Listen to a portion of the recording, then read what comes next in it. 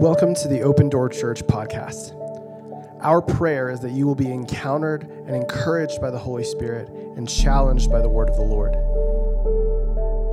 May the Lord bless you and stir faith as you listen to this week's message.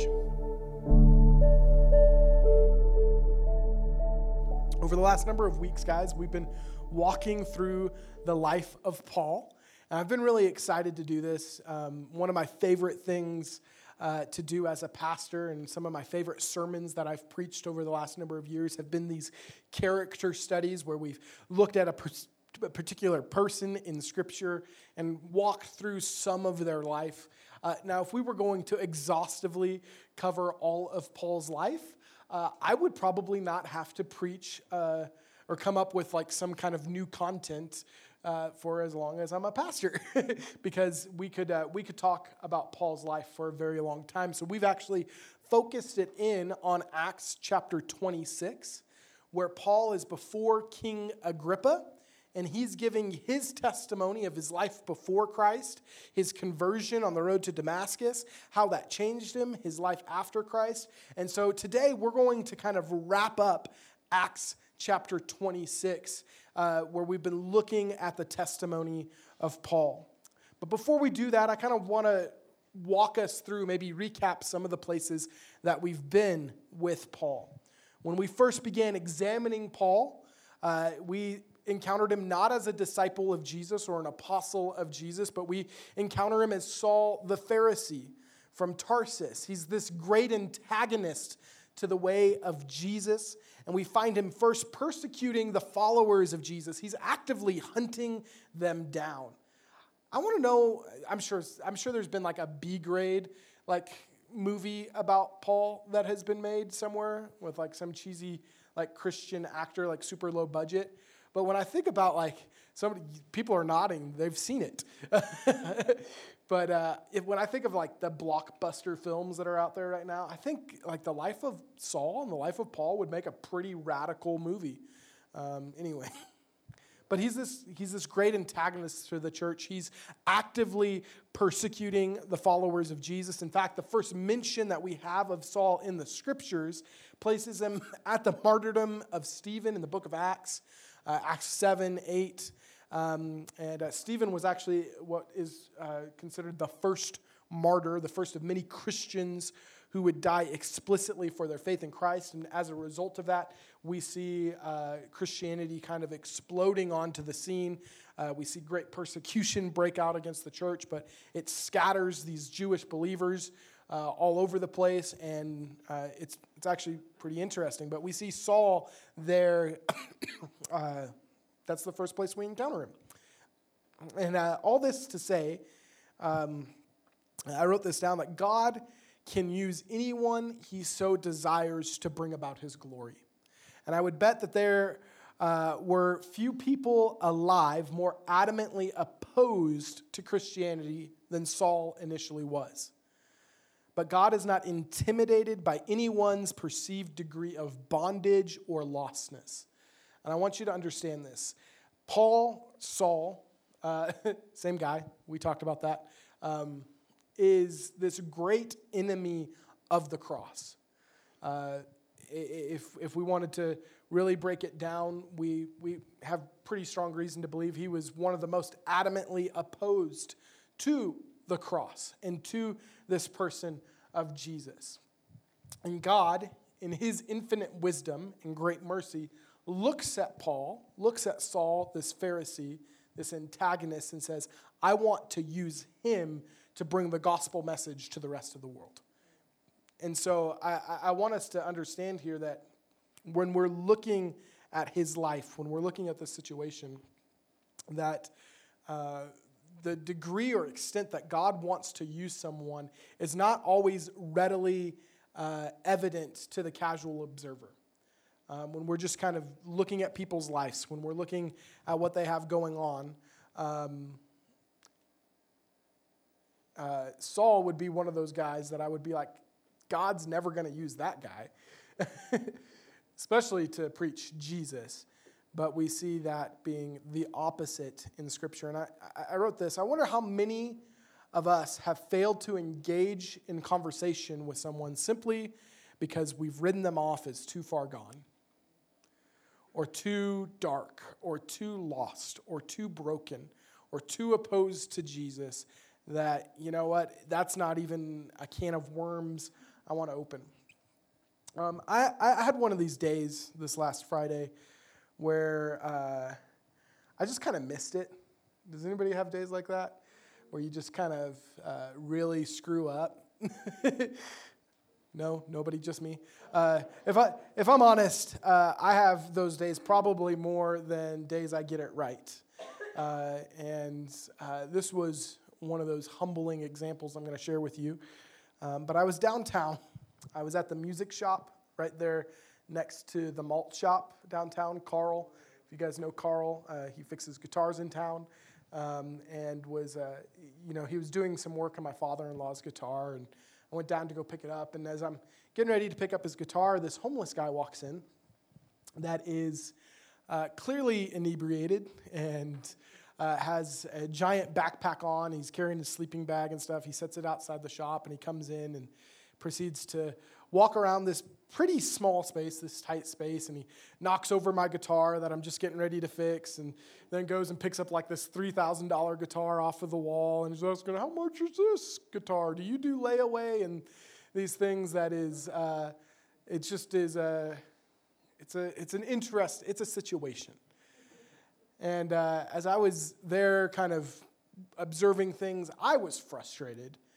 I was just kind of upset. I was like, who is this guy? And like, come on, get out of my hair. And I clearly had no patience for this man.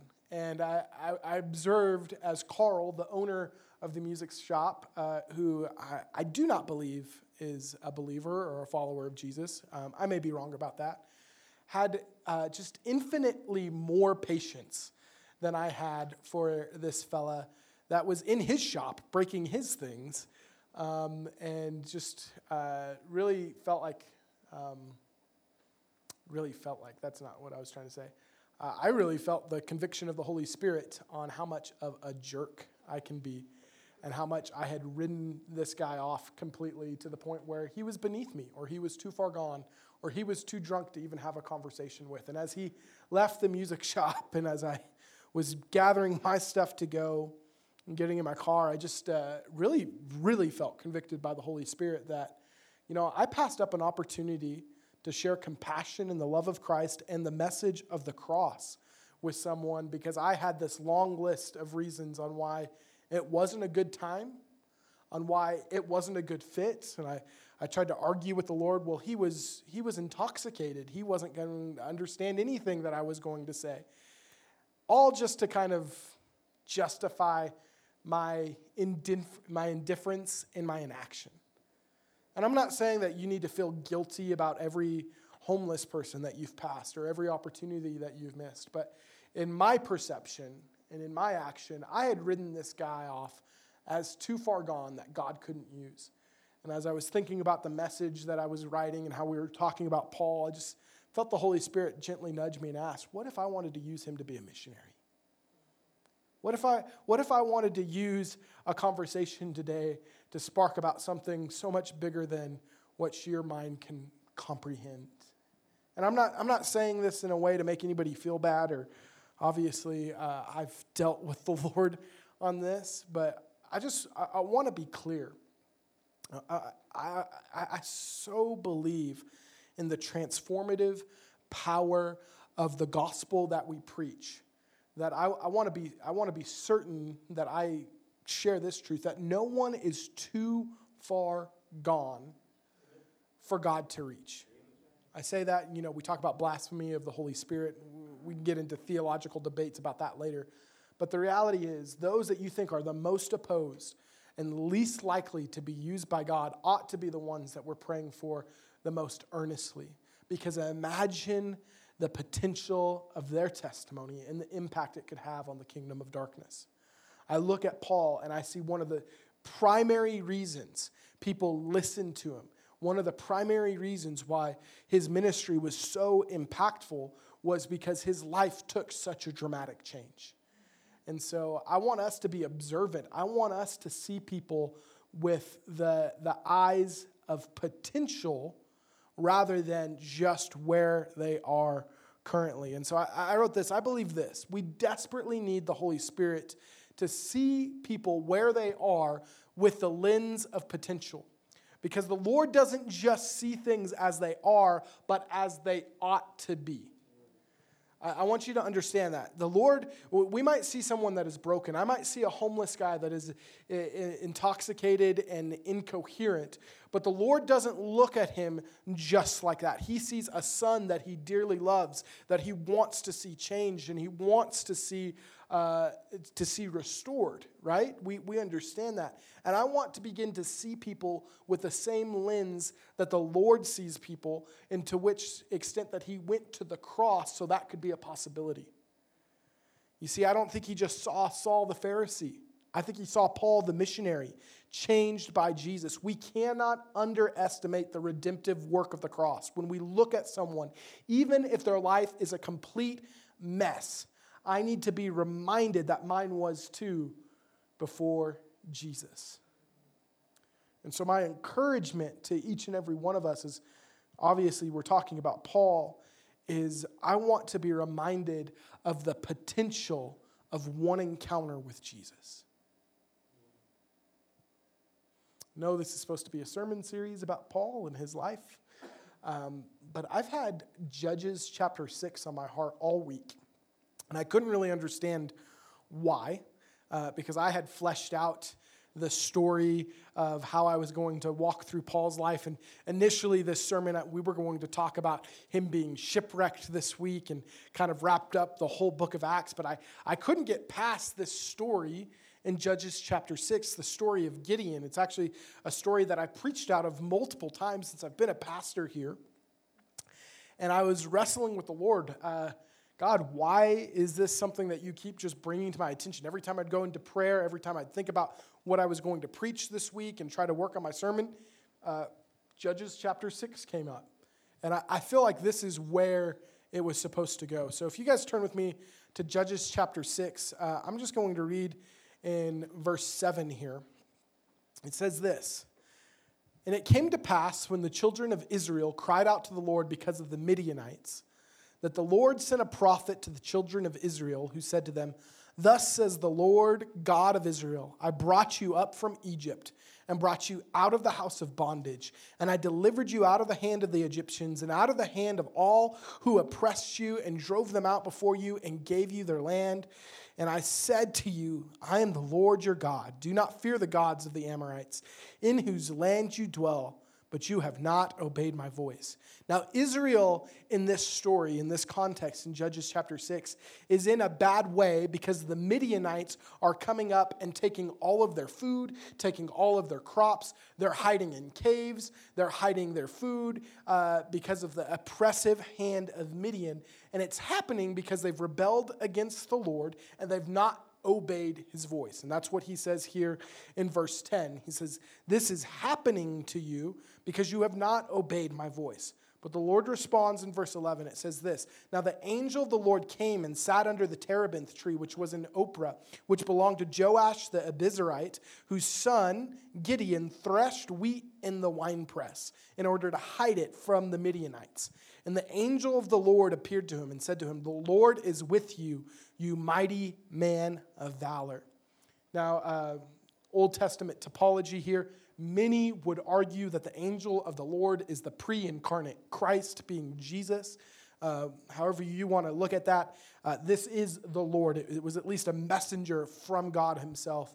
But I tend to read this with the perspective that this was likely Jesus himself appearing to him, saying, "The Lord is with you, mighty man of valor." But in 13 it goes on, it says, "Gideon said to him, 'O my Lord, if the Lord is with us, why then has all this happened to us? And where are all the miracles which our fathers told us about, saying, did not the Lord bring us out of Egypt? But now the Lord has forsaken us and delivered us into the hands of the Midianites.'"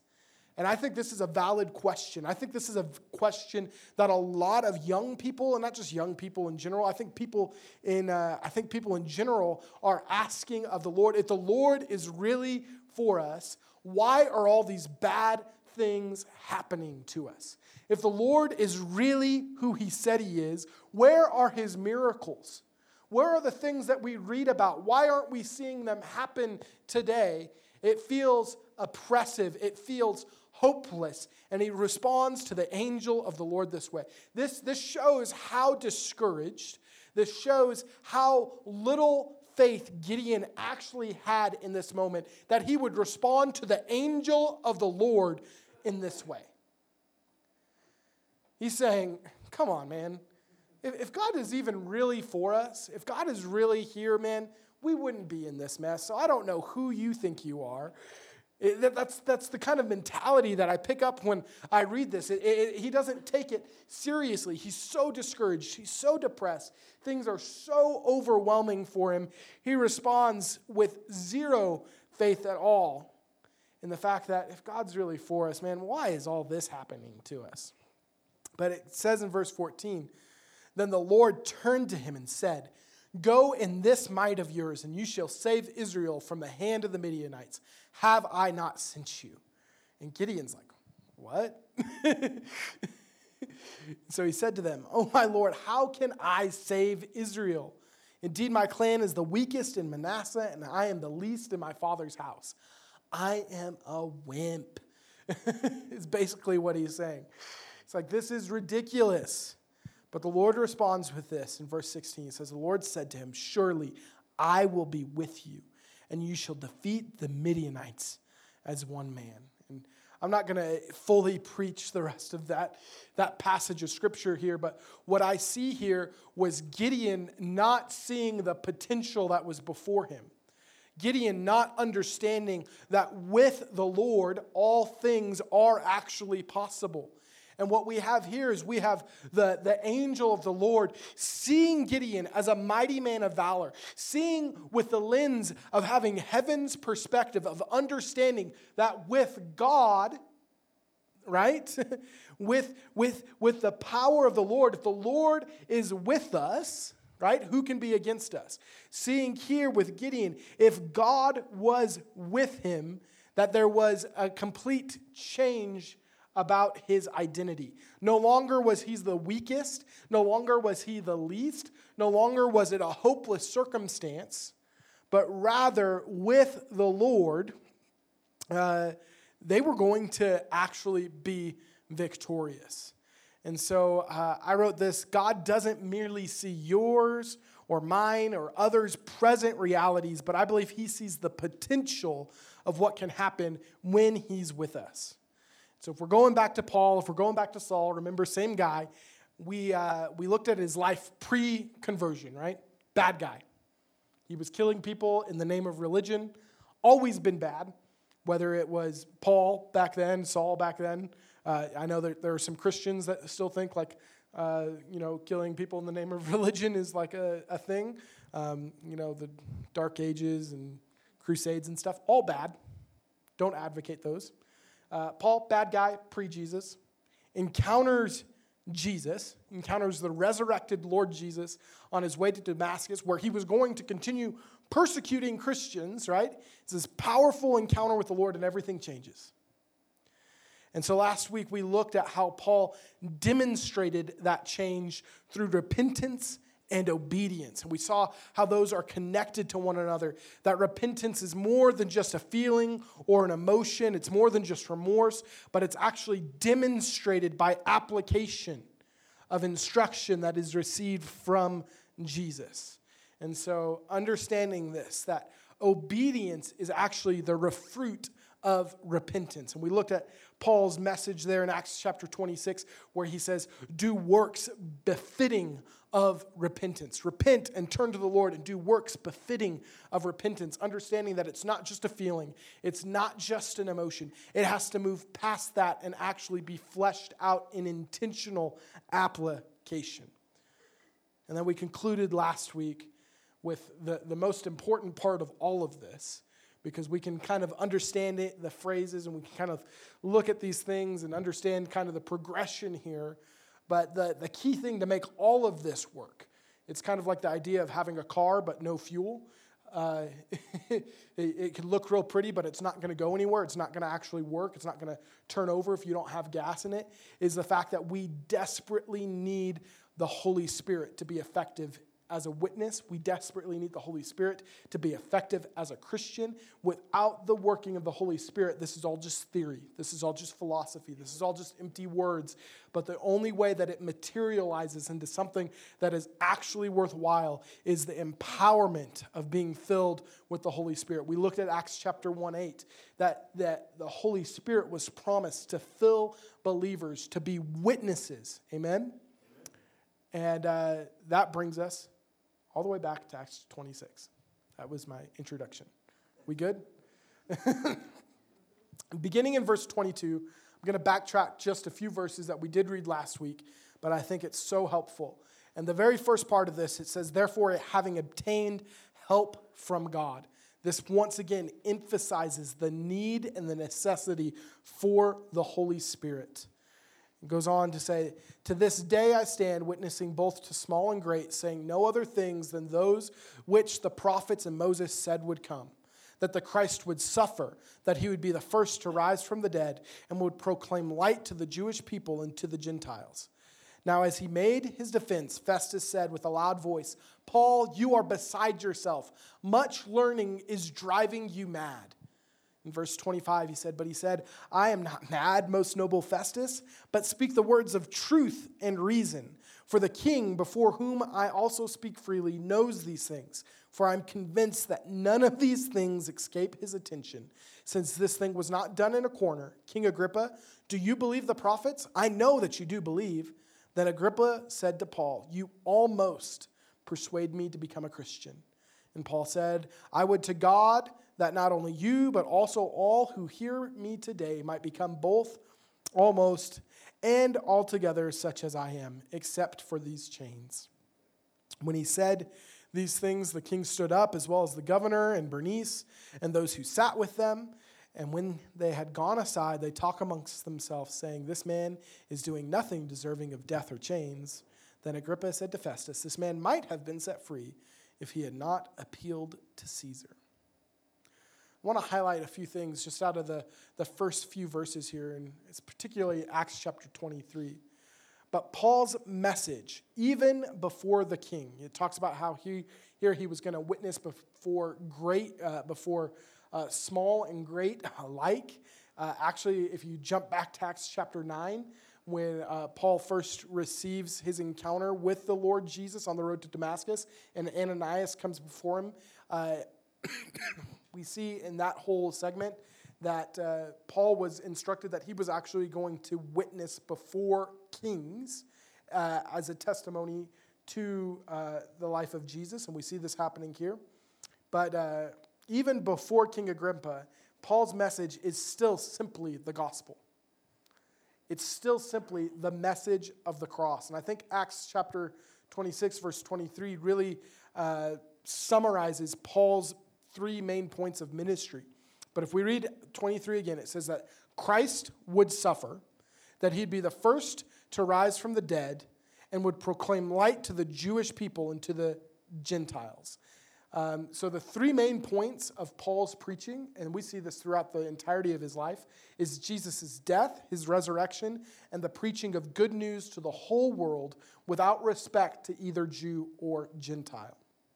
And so I kind of wrote it down this way. We see that the Christ would suffer. Jesus died. He would be the first to rise from the dead. Now Jesus isn't dead. I know that's confusing because Jesus died. Now he's not dead. We understand this first to rise from the dead language that exists there. You might be confused. It'd be like Lazarus, right? These other people in Scripture, didn't they rise from the dead? But they had to suffer judgment and die again. And so when we're talking about resurrection, we see Jesus is the first one to conquer death. So Jesus died. Now he's not dead. And there is hope for all. There is hope for everyone. this proclaiming light to Jews and Gentiles. This is the message of the cross. And so when I'm thinking about this, Paul had a lot to say about the message of the cross. A number of years earlier, when he was planting the church in Corinth, he would say this in 1 Corinthians 1, verse 17. And he says, Christ did not send me to baptize, but to preach the gospel, not with wisdom and eloquence, lest the cross of Christ be emptied of its power. Did you know, friends, it is possible to preach 100% biblically accurate message of the cross and have it not be powerful? This is crazy. You can get it all right. I can tell you that Jesus died for you. I could tell you that.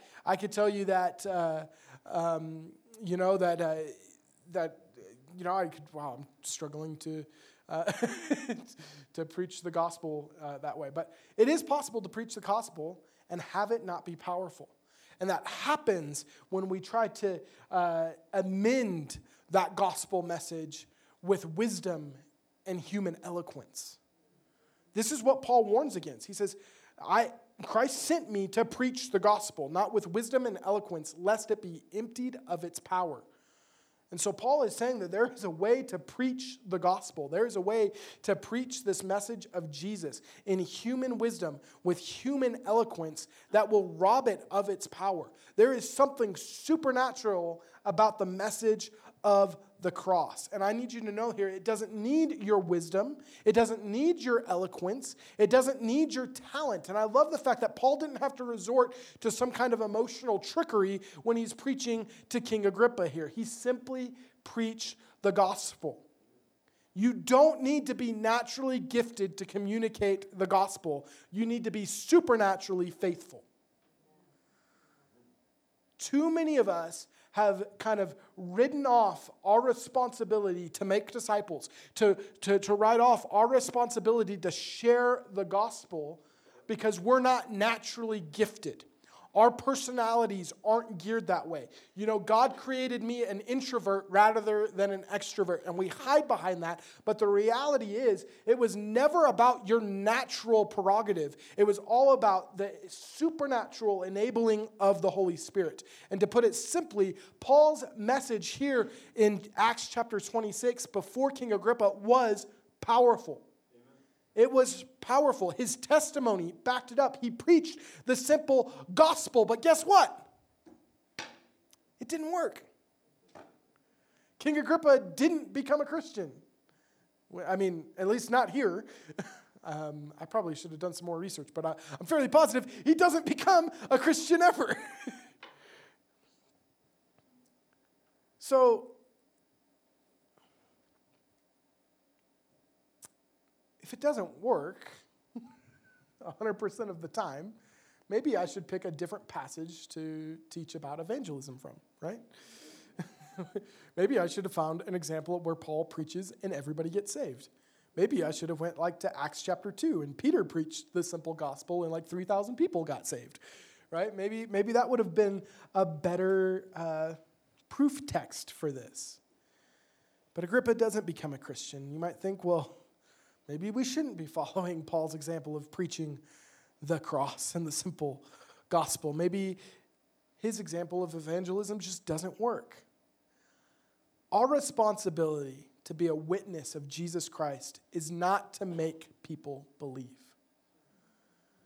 Your job is not to force anybody into conversion. I want you to understand this. The Holy Spirit is the one that draws men and women to repentance and faith in Jesus Christ. Not Nate Ward, not Stan Gill, definitely not Adam Perez.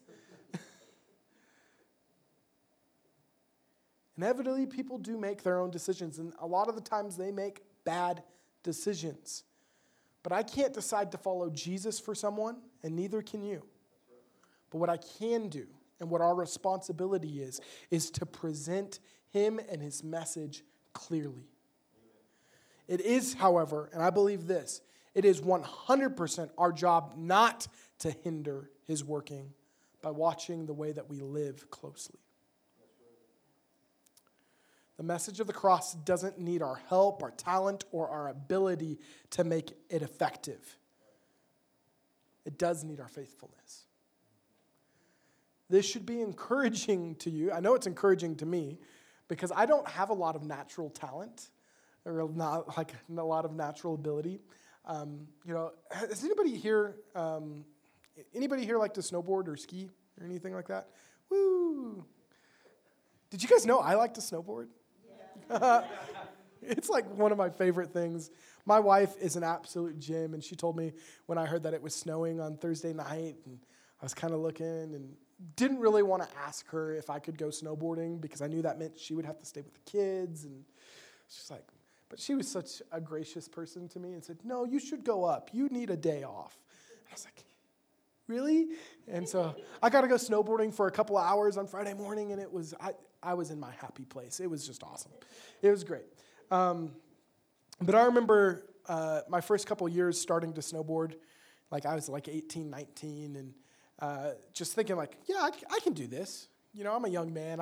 I can figure this out, and I'm constantly eating it and, breaking my back and all this stupid stuff trying to figure out how to snowboard. And there'd be like a 3 or 4-year-old kid just ripping it down the slopes, passing me up while I'm on my butt. Most of you probably have never experienced that, but that is a truly humbling experience. And I realized quickly, I'm just not naturally talented at a lot of things. But there are some kids that really are. The same thing like with music. I've been trying to play music with people for a long time, and then I hang out with a guy like Shannon, and he's just like, oh yeah, I could just pick up any instrument, and I'm a prodigy. And it's awesome. I shouldn't pick on Shannon like that. But the reality of it is, when it comes to sharing the gospel, when it comes to being a witness for Jesus, it is not based on how naturally talented you are, but it is, I believe it is based on whether or not you're filled with the Holy Spirit, whether or not you're supernaturally enabled. And that's why God promises to give his Spirit to those who ask. And it's of utmost importance that we are living in the Spirit, not in the flesh. Can I tell you, on Friday, when I was hanging out at that music shop, I was not in the Spirit. And I say that with a repentant heart. Like, I am genuinely sad about that. I might say it kind of in a lighthearted manner, but I am grieved by that, and believe the Holy Spirit was grieved by that too. And we have this language that I don't know when we picked it up, but a number of years ago, and we talk about, well, I was in the flesh. I was in the flesh. I was in the flesh, and that reality of it was. And I want to encourage you, friends. It's so important that we are living lives full of the Holy Spirit. And when I say full of the Holy Spirit, I'm not just talking about, well, do you speak in tongues or not? I'm talking about, are you actually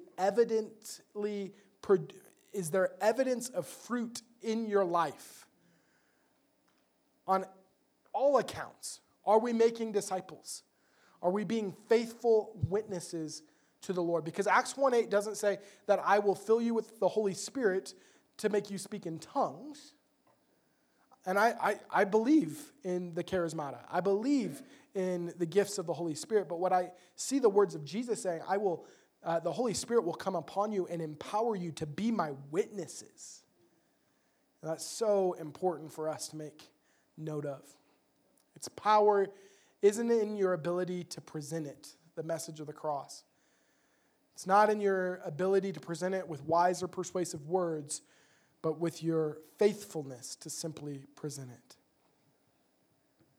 I'm often left thinking about other religions and how wacky they are. I don't know if you've thought about this, but you've got some Eastern religions that are really into reincarnation. And then I was actually looking up different religious beliefs. And in some sects of Islam, there's all kinds of weird stuff that I don't want to go off. But in this one region in India, I'm just for the sake of time, practice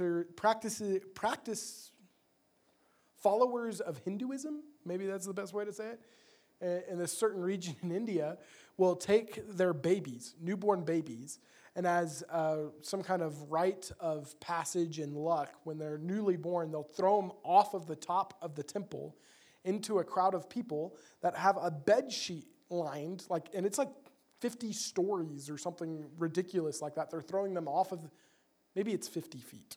That sounds more realistic. It was 50-something when I read it. I wasn't planning on throwing this in my sermon today, but just these out there wagging. They believe that the baby will be more lucky if it survives, and they catch it in the bed sheet. And imagine that's terrifying for a young infant that you're not supposed to shake at all and throw them off. Whatever. It's weird. It's bonkers. It's wild.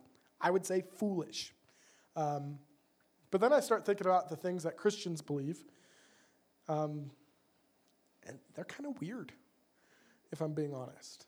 I mean, we took communion today where we're drinking a cup and talking about the blood of Jesus and eating bread and talking about it being the body of Jesus, which, people thought that was weird when Jesus first said it as well. But we're talking about God becoming a man and dying and then not staying dead.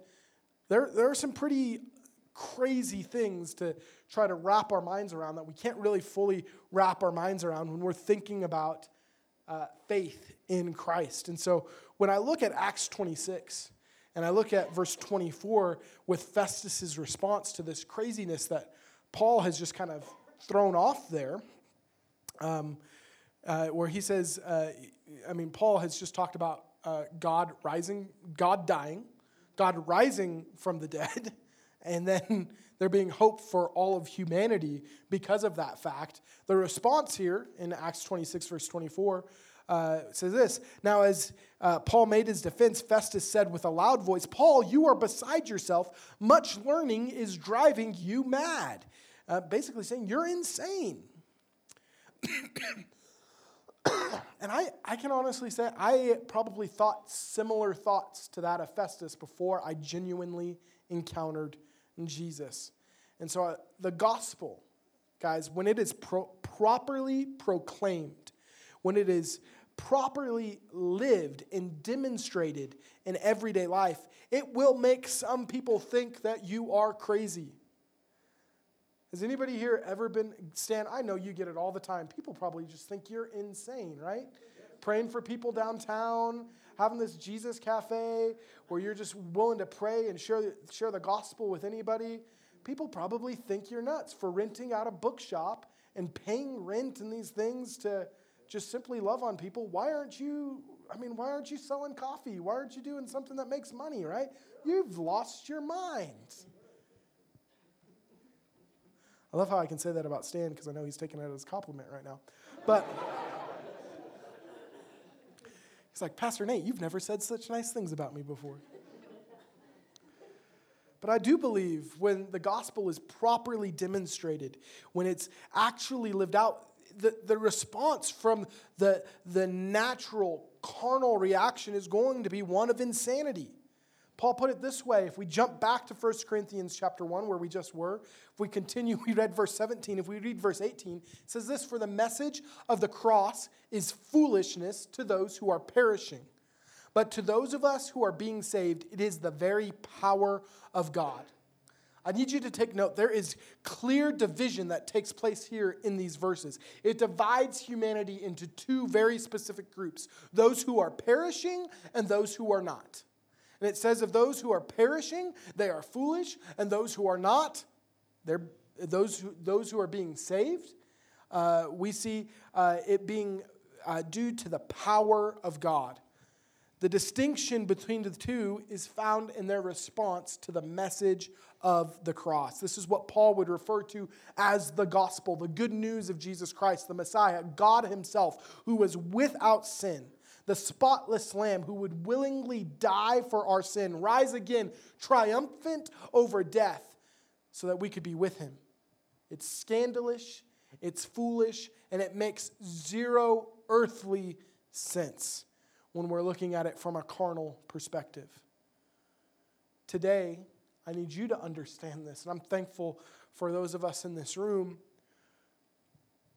But people are either being saved by the message of the cross and the power of God, or you are actively perishing because the cross has made a way to God. Pick up in Acts 26, verse 25, he says, but he said, I am not mad, most noble Festus, but speak the words of truth and reason.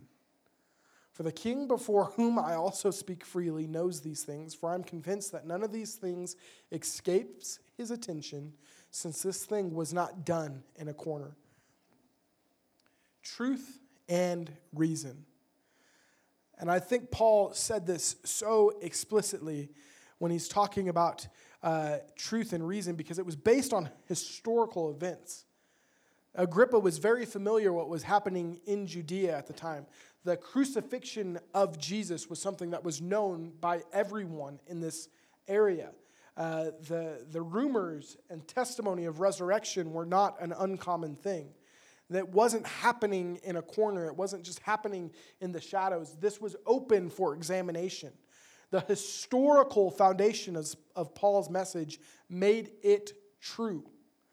Okay, I need you to understand that. But when he's talking about truth and reason, the reasonable response to something that's true is to believe it, is it not? This is why our culture is so confused when we're talking about what's true is true, and with relative truth being out there. Nothing's absolute anymore, because no longer are there just two genders, no longer are there just these different ideologies and whatnot. Truth is all relative, and so it's not reasonable to believe anything anymore, right? But when something is actually true, like it's cold outside, it would be reasonable to put on a jacket before you go inside. And so what I would say this, reason, it simply isn't reasonable to ignore or deny things that actually happen. And so who Jesus is and what he did must be accounted for. And this would be that spot in the sermon where I'd give you all the statistics and all the facts about the historical accuracy of the crucifixion and the resurrection and all the different evidence that exists there. But that'd be for a different time. But I just think that's interesting here. That yes, it is foolishness to those who are perishing, but it's not just blind faith either that Paul is asking us to step out into. There is truth and reason behind it. But Acts 26, verse 27. King Agrippa, do you believe the prophets? I know that you do believe. And this is where Paul is way better of an evangelist than I am, because he brings Agrippa to a place of decision with a very pointed question. And if I'm honest, this is probably the place where I struggle the most when it comes to evangelism. I want everybody to have like an Acts chapter 2 kind of experience where they're like begging Peter, like, what must we do to be saved, right? And he's like, repent and be baptized. But not, if I'm being honest, like most people don't ask me that question when I'm telling them about Jesus. They're just kind of like, oh, yeah, okay. And so Paul deliberately turns the conversation here where he says, King Agrippa, do you believe? Right? He says, do you believe the prophets? He doesn't even say, do you believe in Jesus? Because Paul's logical line of thinking here is that if you believe in the prophets, like if you believe what the scriptures said about the Messiah to be true, then your natural conclusion is going to be that Jesus is the Christ, is the Messiah, and you should put your faith in him. And so he's saying, like, I know you believe. He's rooting for Agrippa here, right? But I want you to take note of this, because as we read the next verse here, it's one of the saddest verses that I read in Scripture, is that Agrippa's indecision is a decision in and of itself. And people that waver on the fence of whether or not to follow Christ are actually not following him. It's the equivalent of denying him. So Acts 26, verse 28 says, then Agrippa said to Paul, you almost persuade me to become a Christian. Almost is this sad and dangerous word. I had a friend in middle school that drove me crazy. His name was Abram. We hung out. We did a lot of stupid things together. We were always lighting things on fire and doing stupid stuff. One time I lit a fire in my room with this guy, thinking that we could keep it contained. And we thought we could roast marshmallows in my single-wide trailer in a 5-gallon metal bucket. And my parents weren't going to find out. We were a special kind of stupid. But we'd hang out in his basement all the time. His room was down there. We'd play video games. I think we were playing like Soul Calibur one day on the GameCube, and we were just having a lot of fun. It was kind of our like weekly thing that we did every weekend. And without fail, his mom would yell down the stairs, "Abram, have you started the laundry yet?" Because his responsibility was to start the laundry. And I'm sitting here looking around, and his laundry is strewn across the room. He hasn't moved an inch. We're still playing the same stupid video game that we were playing like 3 hours ago. And he would yell back up at his mom, "Almost," all the time. And even in my like rebellious punk teenager days where I was sitting out there playing video games and eating pizza, I was like, man, that is the dumbest response I've ever heard. You either have started or you haven't. This is a yes or no question. Like it's not like is the laundry almost finished? But have you started or have you not? And that's always kind of just lived like rent-free in my brain, this idea of almost doing something and just the absurdity of it, right? What is that like idiom that's thrown around? It's like almost only counts in hand grenades and horseshoes or something like that. I'm probably butchering that. But that was just always like, it jars me to this day. And I didn't treat my parents well or anything like that, but just start the laundry. It wasn't even that hard. But he'd always yell, "Almost." And when it comes to almost becoming a Christian, it doesn't really flesh out. It doesn't really play out. There's lots of speculation on why Agrippa didn't convert. And really, there's only speculation that we have here. But I wouldn't be surprised if his company was what was holding him back from making a decision to follow Jesus. And I say that just because of who was there present in the room with him. You have Festus, this guy who's of kind of a notable worth and has a lot of influence here. And he's calling out Paul for being crazy. And so, if Agrippa were to throw in his lot with Paul here and decide to become a Christian, all of a sudden now he's going to be the guy ridiculed for being crazy and lost his marbles, right? This is the king. You can't have that. Or maybe it was Bernice, right? This is wild. I'm not going to go through the whole history here, but essentially Bernice is Agrippa's incestuous lover. They're related. It's all kinds of immorality that's going on there, and I tried to trace the family tree, and it's just all convoluted. Basically, very immoral relationship that is happening between Agrippa and Bernice here is where most scholars would speculate. And to become a Christian would mean that he would lose that relationship. He would lose that friendship. He would lose immoral friends and this incestuous relationship. And honestly, and I know that I'm probably preaching to the choir here, but there's nothing worth holding on to in comparison to what we receive in Jesus. Whether it be a relationship, whether it be a friendship, whether it be our pride, whether it be our sanity, whether it be what people think about us. But there was obviously something holding him back from saying yes to Jesus. And I think Paul was probably pretty perceiving when he said, "I know you believe the prophets.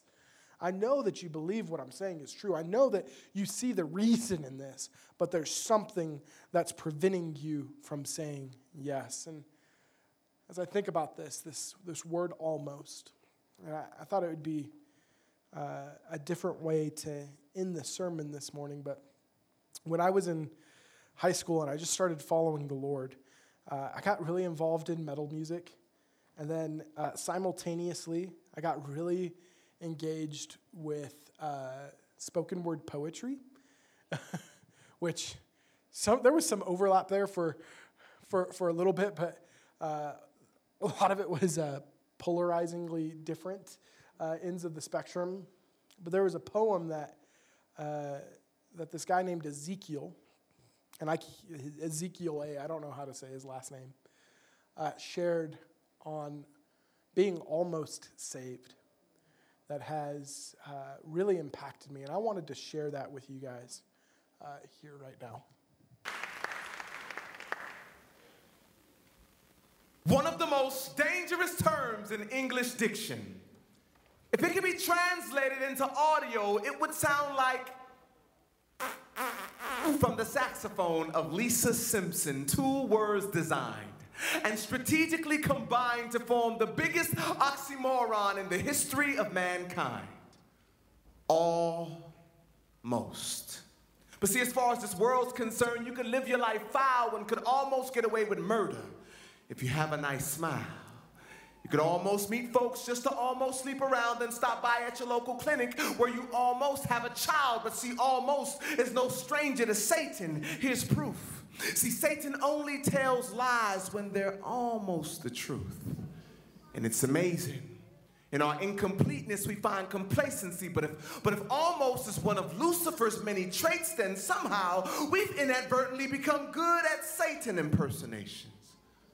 But on the contrary, Christ did his job fully, and he proved he was God when he died on a cross like it was his duty, and to pardon my iniquities that I committed rudely, he resurrected from the grave just to tell death to excuse me, but excuse me. This is your life, and that's something I can't impose on. But your body is God's home, which wasn't loaned to get foreclosed on. See, an almost Christian looks right, but lives wrong. Can't stand the conviction in Romans, so they sit down to be comforted in Psalms. Never understood worship, but love to lift their hands and sing songs like, I surrender almost. Because it's far too expensive for you to spend your life on something that doesn't appeal to your 5 senses. See, nowadays, Christianity is like a Louis rag. No functional use, but we just rock it because it's stylish. Not righteous, but right-ish. So all God sees is a pile of Ishmaels when he intended for Isaacs. And we're moved by our emotions, so we're saved when we feel like it. So technically, we've never really been saved. We've merely tried it, so no wonder why we're never sold out when we return it after we buy it. Now, let me break it down because you need to beware. Our lives could lack the very standards that need to be there. Because on that final day of judgment, while God's receiving his heir, will he say, son, well done, or poor, medium rare. Now, even by worldly standards, it'd be highly insane for you to start spending all of your money days before you almost get paid. Like parents, you wouldn't send your kids to a school that's almost safe. And ladies, would you honestly date, get engaged to, and married to a man who claims he's almost straight? Now,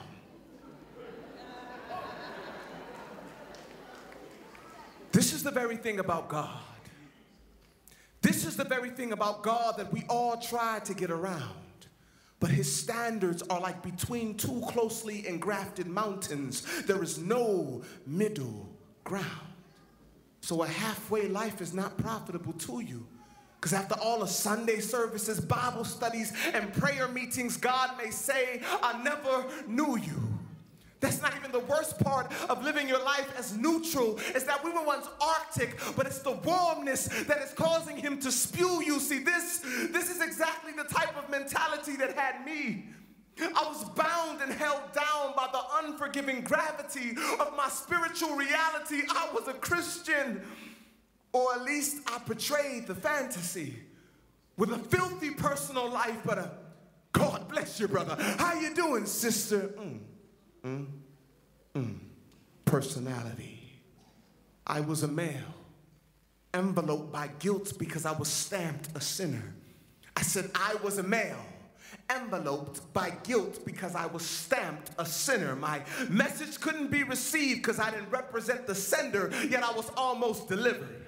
Till that one day I totally, completely, and absolutely surrendered, took heed to Jesus Christ, who told me it was time for change. Now I'm no longer bound to sin, point blank off the chain. But you could ask Umar Abdul Muttalib, and he'll tell you the same, that you don't almost go to jail when you almost blow up a plane. Like we don't almost go to hell when we almost get saved. despise the cross that he was slain and thus the cause in which he came. But don't worry, I'm almost done. But before I leave this stage, we have all worked in sin and death was minimum wage. I said we've all worked in sin and death was minimum wage. But if it wasn't for Christ, we would have almost got paid.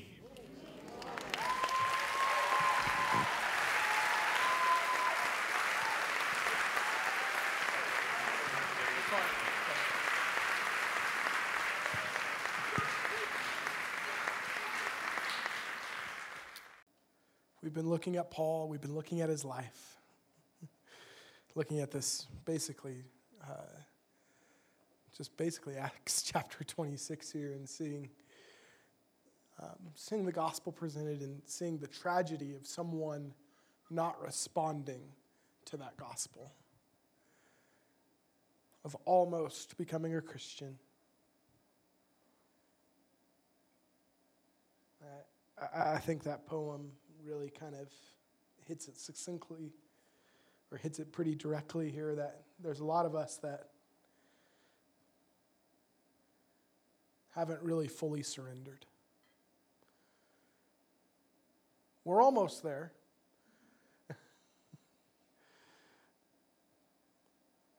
Maybe we've embraced Jesus as Savior. We know He died for us and He loves us, but we've not actually surrendered everything to Him. My prayer for us today is that none of us would be partially committed to the Lord. Not even mostly surrendered to the Lord. He desires all of us, and He paid too high of a price to just have part of our attention. He paid too high of a price to have part of your heart, to have part of your allegiance. He wants all of you. Thank you for listening to this week's message. If you want to check out more of our messages, find us on Facebook, Instagram, or YouTube. Just search Open Door Pagosa. Our ministry is made possible by the faithful generosity of people just like you. If you were blessed by this morning's message and want to partner with what the Lord is doing in Pagosa Springs, find us at opendoorpagosa.com. Here you can give and stay connected with everything we are doing as a church.